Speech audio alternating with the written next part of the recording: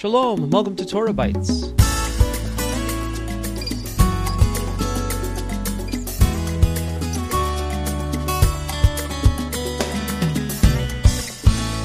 This is Alan Gilman with Torah Bites for the week of February the 18th, 2023, the 27th of Shevat, 5783.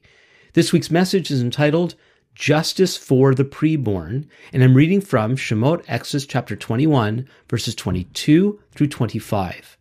When men strive together and hit a pregnant woman so that her children come out, but there's no harm, the one who hit her shall surely be fined, as the woman's husband shall impose upon him, and he shall pay as the judges determine. But if there is harm, then you shall pay life for life, eye for eye, tooth for tooth, hand for hand, foot for foot, burn for burn, wound for wound, stripe for stripe.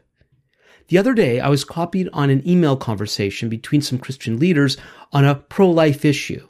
It contained a brief comment about the religious Jewish view of abortion being similar to theirs, which would be protection for all human beings from conception to natural death. Realizing that the Jewish view is far more nuanced than this, I wanted to send them a clarification.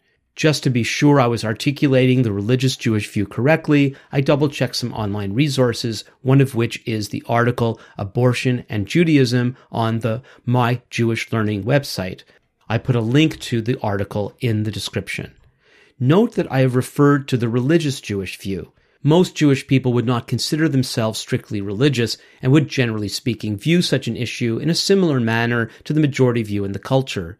As for religious Jews, a key aspect of their perspective on the subject is that the fetus doesn't become a person until the first breath.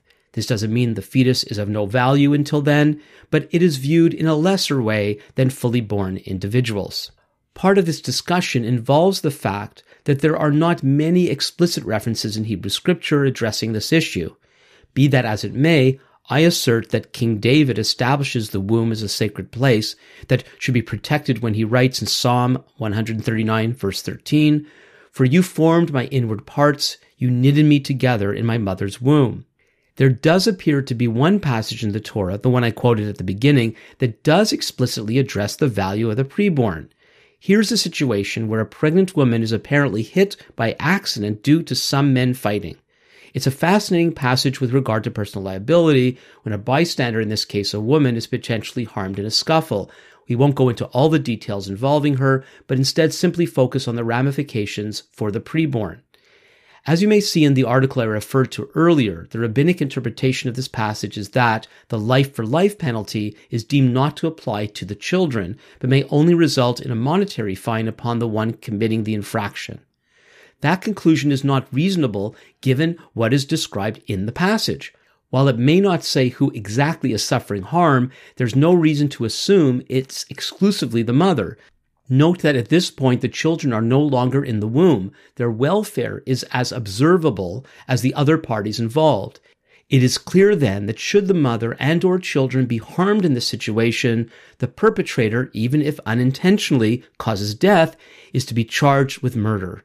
That the children are already born may seem to support the rabbinic idea that personhood is only ascribed to humans upon birth. However, I find the personhood concept irrelevant. The passage itself establishes the value of the children in this situation. Unlike our day, it would have been most difficult to determine if mortal injury came to the fetus. It would only be after birth that such a determination could be made. That capital punishment was the penalty when a child died due to harm done to him or her prior to birth demonstrates the God of Israel's high value on the preborn. Certainly, there are differences between preborn and born children.